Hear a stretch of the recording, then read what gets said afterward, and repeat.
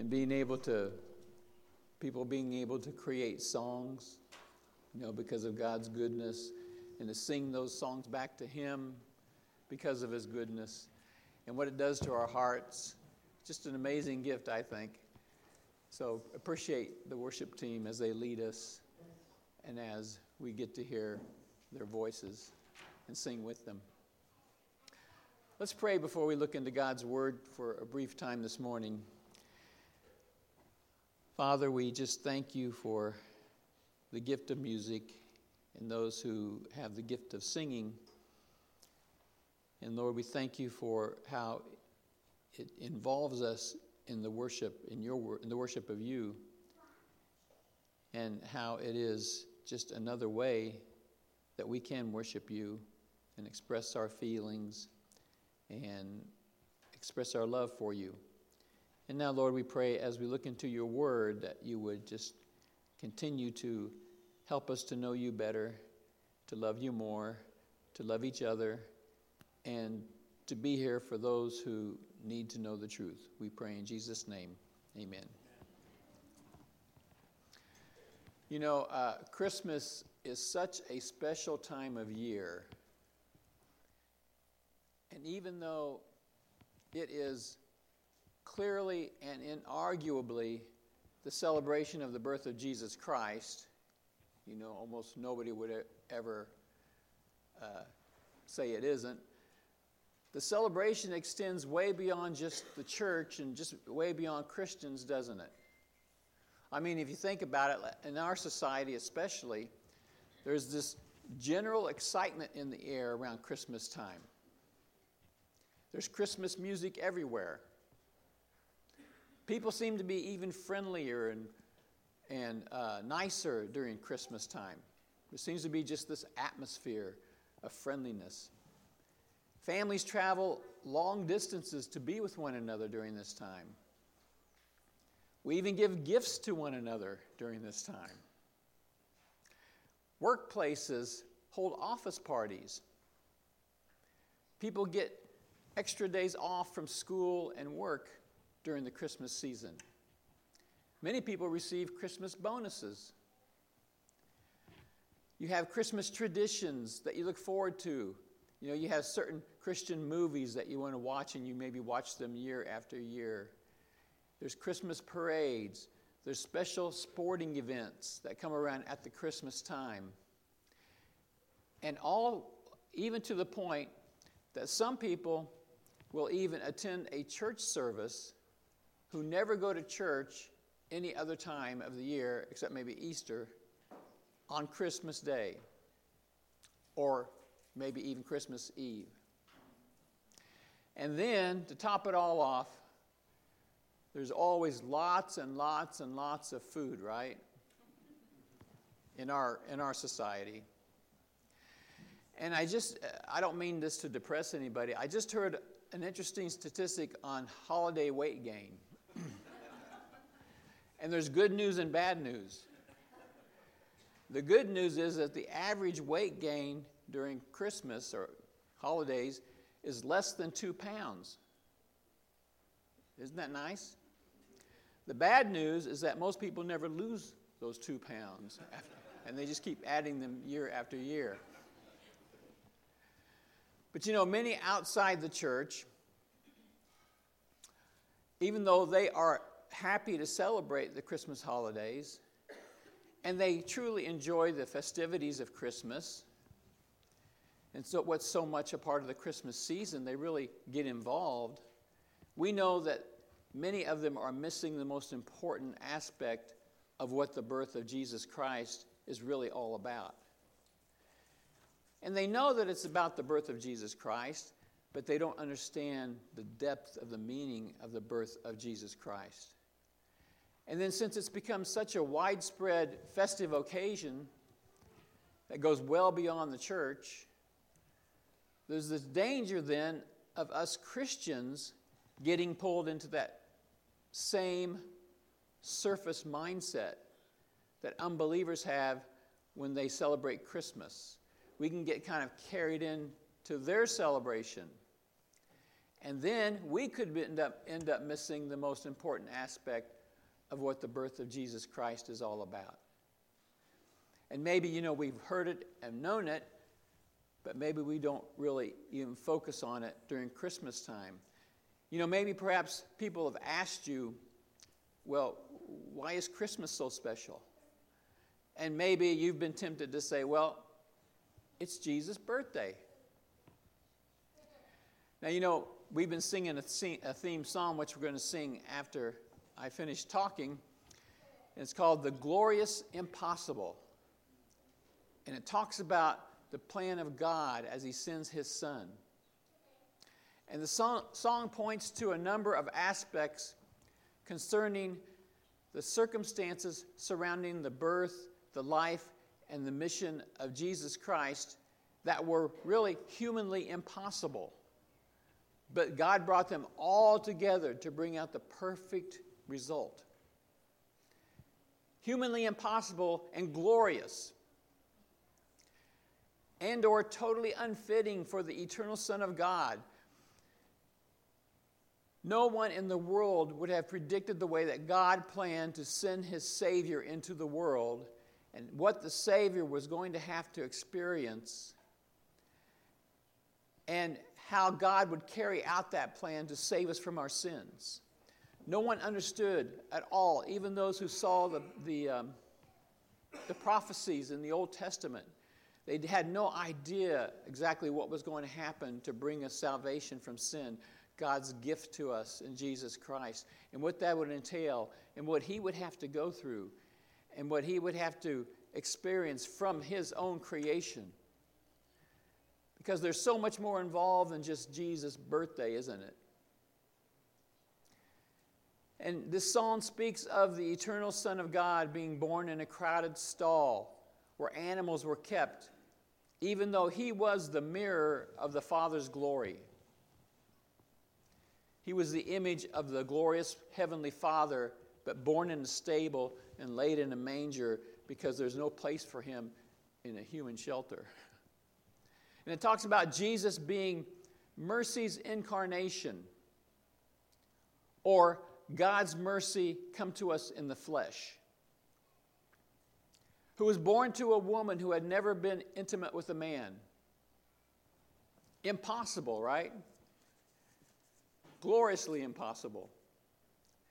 And it says how in Christ, love has come to walk on water and to turn the water into wine, to heal the lepers, to bless the children, to express love, both human and divine. And it says that through the wisdom of the Father, he chose to speak to us through his Son. The book of Hebrews says God spoke in many ways and many times through the prophets and through different means, but in these days he spoke to us through his very own Son, God in the flesh. And it says through him he offers us forgiveness for all who choose to come to him. So we know it's much more than a birthday celebration, don't we? And then the song goes on to say, he was bruised for our transgressions, that God struck him in order to pay the price for our sins. And it says, he bears our eternal scars. And you think of Thomas, and we kind of mentioned this, I think, last week, when Thomas wasn't there when Jesus appeared to them in that upper room the first time. And so he said he wouldn't believe it. When they told him, we saw the risen Lord, and he said, I won't believe it until I see the scars and I put my hand in his side where he was wounded. And then Jesus shows up the very next week, and he calls Thomas to him.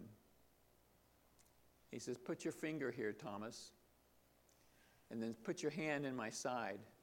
Stop doubting and believe. And so we see that Jesus, with his glorified body, speaking to Thomas, proving himself to be alive, he bore eternal scars. But the song says he bears our eternal scars. So that's our punishment on his body, right? and he had it in his glorified body. And he was raised for our salvation, and his righteousness becomes ours. The Bible says God made him who knew no sin to become sin for us so that we could become the righteousness of God in him. So Jesus, who was totally righteous, holy, perfect, loving, he was condemned and killed for us who had no righteousness. And so he traded places with us so that we could live with God forever. The glorious impossible. So even though we welcome others to celebrate with us the Christmas season, and we're happy that it extends beyond the church, we also have to realize when we're happy that they know that it's God sending his Son to the earth. But we must always keep reminding ourselves that it's so much more than singing happy birthday to Jesus. Oh, there's nothing wrong with that with your children, but it goes much deeper, doesn't it, than the birthday song. And it's so much more than celebrating the birth of a good man who knew how to love and accept people. People will take Jesus and they'll kind of take him down to what they think is good or what fits them instead of letting Jesus be who he is. And the reason I say that is because the world wants to take the glorious impossible, this glorious impossible moment, and turn it into just a birthday celebration of a good man who accepted people.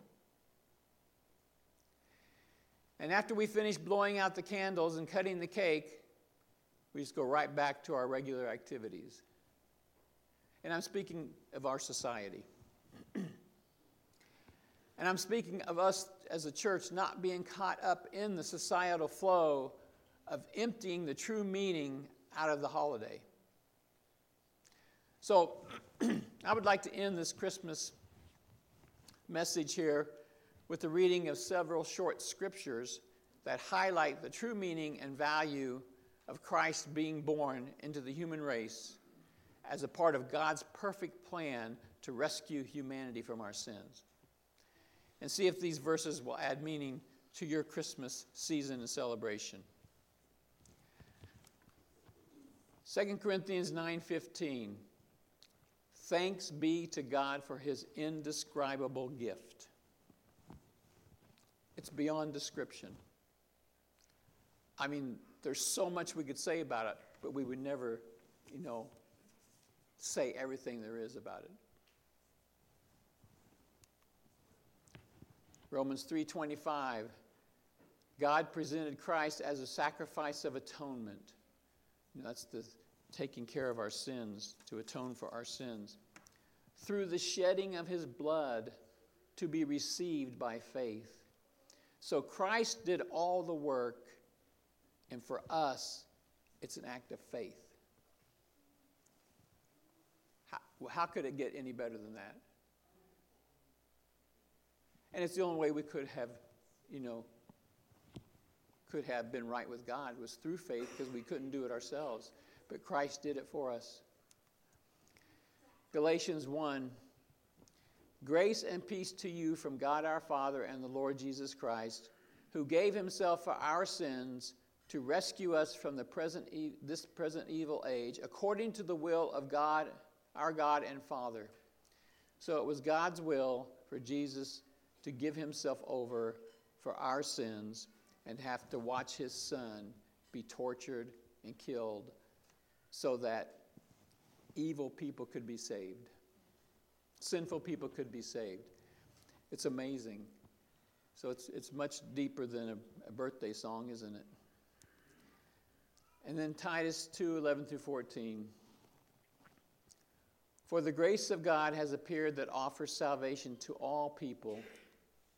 It teaches us to say no to ungodliness and worldly passions and to live self-controlled, upright, and godly lives in this present age, while we wait for the blessed hope the appearing of the glory of our great God and Savior, Jesus Christ, who gave himself for us to redeem us from all wickedness and to purify him for himself a people that are his very own, eager to do what is good.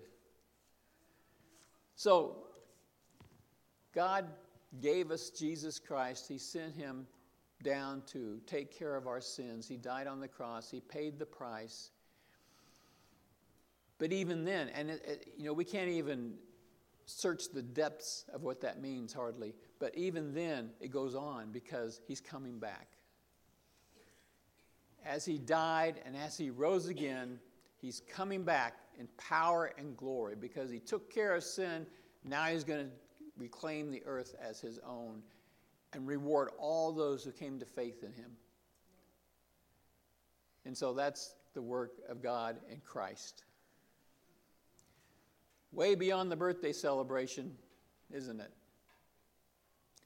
So while we are happy that Christmas spirit reaches beyond the walls of the church, we can also remember how it was the glorious impossible that God planned in order to rescue us from our sins so that we could live our lives as his special people and show the world what the love of God truly is and does. We are his ambassadors, and we take that grace and we take that gift that has been given to us and we take Christ in our hearts and the Holy Spirit within us and we share that with the world. And they see a major difference between us and others who don't know Christ. And then we bring people along. And we wait for that coming kingdom when Christ will come back and he will destroy all evil. And for eternity, we will live with him on the new earth, under the new heavens. And Christ will be king. And no one will ever speak against him or do anything. And we'll just live with one another in the love of God. It's all coming. It's all because of Christ. It's all because of God's love, sacrificing his own son. And that is the glorious impossible. Let's pray.